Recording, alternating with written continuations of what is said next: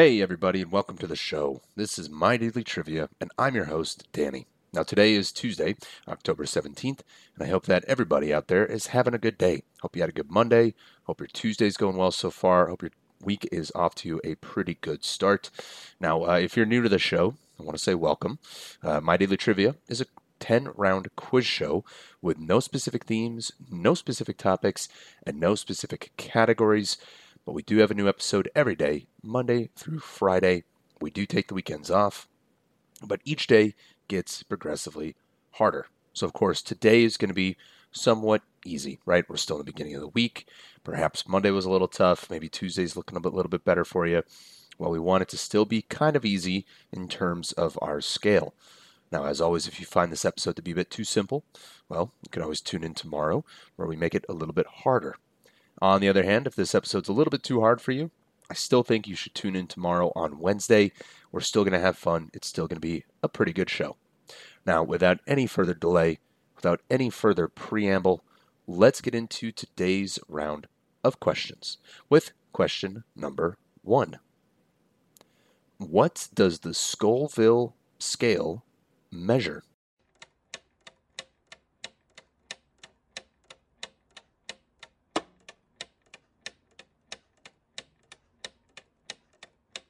And that would be spiciness or heat, I guess you could say. The Scoville scale is a measurement of pungency, which is spiciness or heat of chili peppers and other substances, recorded in Scoville heat units. It is based on the concentration of capsaicinoids, among which capsaicin is the predominant component. The scale is named after its creator, American pharmacist Wilbur Scoville, whose 1912 method is known as the Scoville, or ready for this word, organoleptic test. That's right, organoleptic test. That's what he created. The Scoville organoleptic test is a subjective assessment derived from the capsaicinoid sensitivity by people experienced with eating hot chilies. So that was Wilbur Scoville back in 1912, biting into peppers and making measurements. You know, between him and Wilbur Wright, Wilburs back in the 1900s were doing pretty well. I don't think I've ever met a Wilbur, but back then, inventing a lot of stuff, those Wilburs. Moving on to question number 2. The Reinheitsgebot is a series of regulations on the production of beer in what country?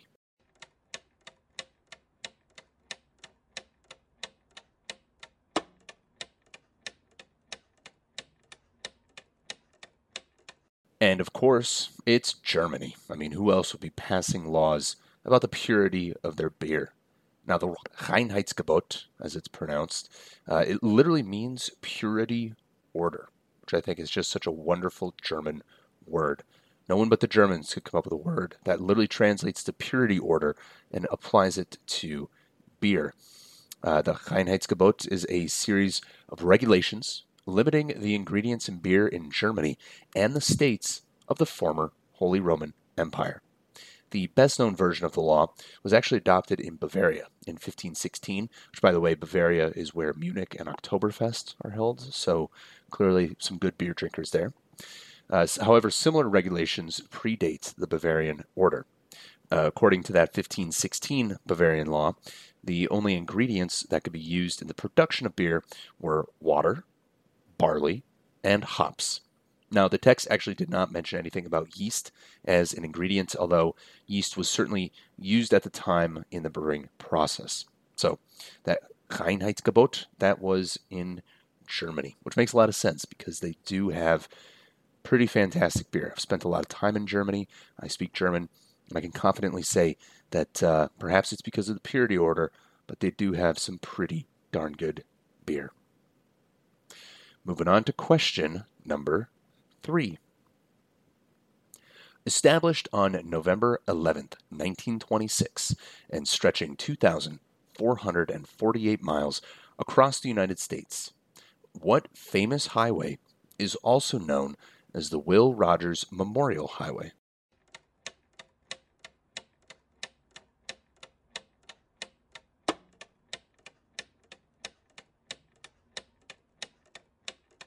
And that highway, the only famous highway that I know, is Route 66. U.S. Route 66, or U.S. Highway 66, was one of the original highways in the United States numbered highway system. It was established on November 11th, 1926, with road signs erected the following year. The highway, which became one of the most famous roads in the United States, ran from Chicago, Illinois, through Missouri, Kansas, Oklahoma, Texas, New Mexico, and Arizona before terminating in Santa Monica in Los Angeles County, California, covering a total of 2,448 miles. Now, whenever I think of Route 66, I always think of that old movie Vacation with Chevy Chase, where they go on a family vacation, a family road trip down Route 66. An absolute classic. Pretty good. Still holds up. I was actually surprised to learn that they were making highways back then. I mean, the car had only been around for maybe, 10 years? I mean, by 1926, I don't know, I suppose the Model T was coming out. People needed to get around on roads. But still, a little surprised by that. In any case, that is Route 66, the famous highway, also known as the Will Rogers Memorial Highway. Moving on to question number 4. Which insects cause malaria?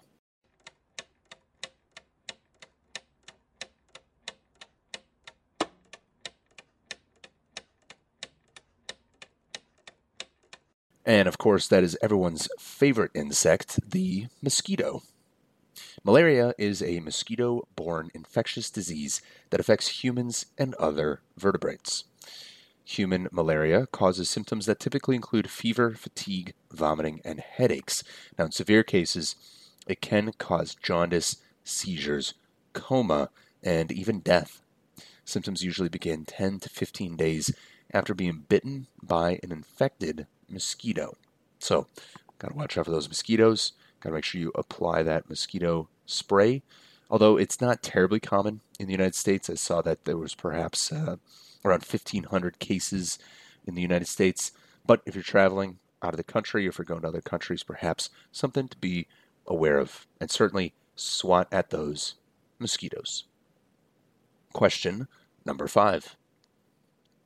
Which American president said these famous words? Quote, "Government of the people, by the people, for the people," end quote.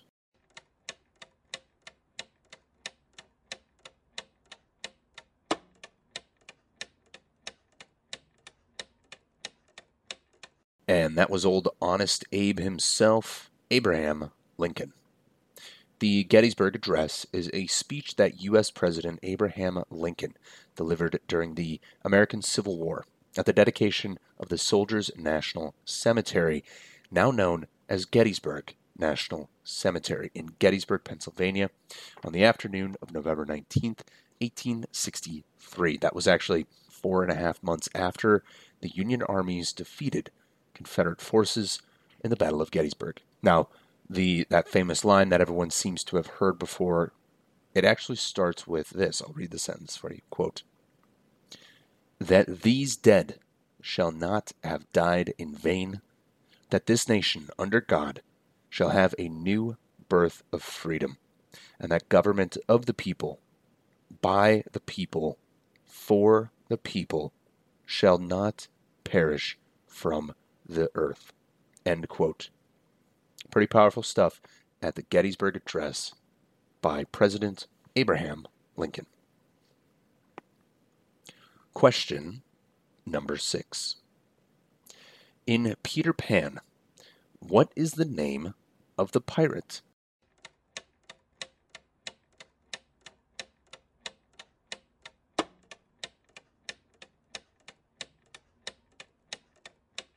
And that, of course, is the infamous Captain Hook. Captain James Hook. By the way, I did not know that he had a first name, but apparently it's James. My guess is that he's probably named after James Cook, the real captain who discovered Hawaii and the Fiji Islands. In any case, Captain James Hook is the main antagonist of J.M. Barrie's 1904 play Peter Pan, or also known as the boy who wouldn't grow up. The character is a pirate captain of the brig Jolly Roger. His two principal fears are the sight of his own blood, which is supposedly an unnatural color, and of course the crocodile who pursues him after eating the hand cut off by Peter Pan. An iron hook replaced the severed hand, which gave the pirate his name. I actually did not know that thing about his own blood. I do remember he was always afraid of the crocodile, but I don't know anything about the blood part, so that's kind of interesting to me. In any case, that is James Hook, Captain Hook, Peter Pan's arch enemy, aptly named for the iron hook that replaced his hand. Moving on to question number 7. What does BBC, I'm talking about the television and radio company, by the way, what does BBC stand for?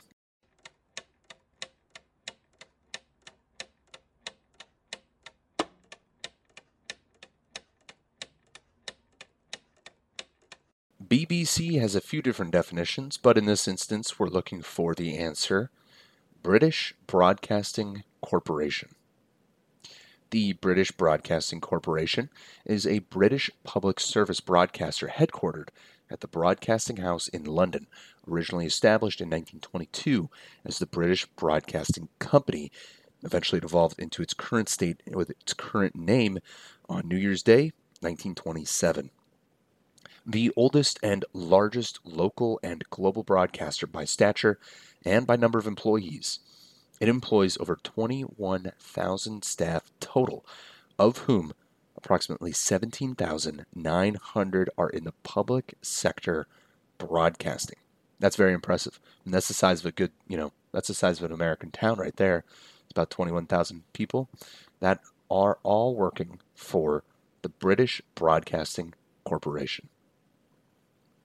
Moving on to question number 8. Oh, speaking of Brits, who is the lead singer of Coldplay?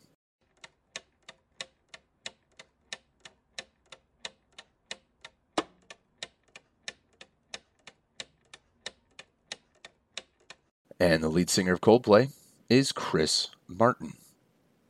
Christopher Anthony John Martin, which, by the way, are all first names. This man has only first names for his first, middle, second, middle, and last name.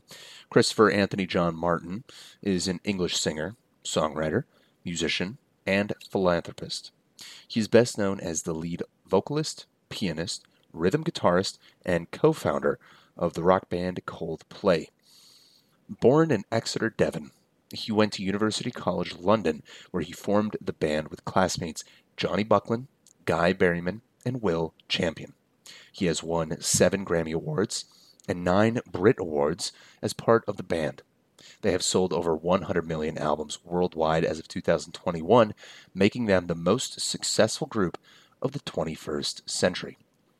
Now, I was actually pretty surprised to learn that, although I guess I shouldn't be. They're a pretty popular band.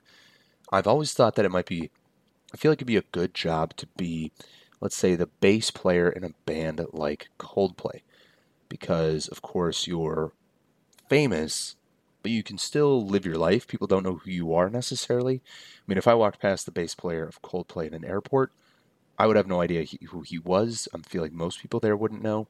So I feel like that would be a pretty good gig. In any case, we're not talking about the bass player. We're talking about the front man who is recognizable, and people do know him. That man is Chris Martin. Moving on to question number 9. What breed of dog did Queen Elizabeth famously own?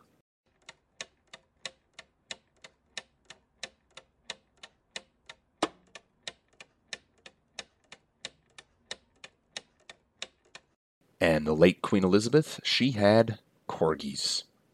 The Royal Corgis are the Pembroke Welsh Corgi dogs, formerly owned by Queen Elizabeth II and her parents, King George VI and Queen Elizabeth, the Queen Mother. Fond of corgis since she was a small child, Elizabeth II owned more than 30 corgis from her accession in 1952 until her death in 2022. The corgis enjoyed a privileged life in Buckingham Palace. They resided in a bespoke room devoted to their habitation, known as the Corgi Room. They slept in elevated wicker baskets. The corgis had an extensive menu at the palace, which included fresh rabbit and beef served by a gourmet chef. Now, here's a fun fact for you. Some of the names of her dogs included Susan, Sugar, Honey, Whiskey, Sherry, Bee, and Crackers, which I think are all excellent names for corgis. I could absolutely see a corgi named Crackers. I think it's a great name. She picked a good name. Good job, Queen Elizabeth, and rest in peace. Moving on to our final question of the day. Question number 10. Turtles, bees, frogs, skunks, and snakes are all examples of animals that do what in the wintertime?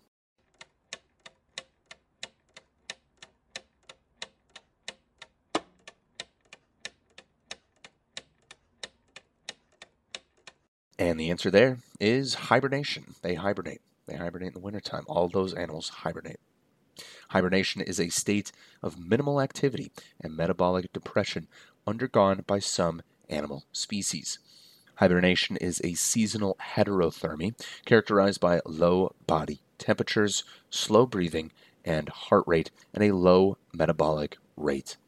It is most commonly occurring during the winter months. Of course, famously, bears. Most people think of bears, but technically I learned that they actually don't hibernate. They do something else. I forget the word, but those other animals, those turtles, those bees, those frogs, those skunks, those snakes, they are all hibernating in the wintertime. So that will conclude this round of My Daily Trivia. Now, of course, if you found this round to be a bit too simple, well, tune in tomorrow on Wednesday. We're going to make it a little bit harder. And as always, if you found this episode to be a bit too challenging, I still think you should listen. I mean, you might have fun. You might know the answer to some questions. You might learn a few things. In any case, I want to thank all of you again for listening to My Daily Trivia. I'm your host, Danny, and I will see all of you tomorrow.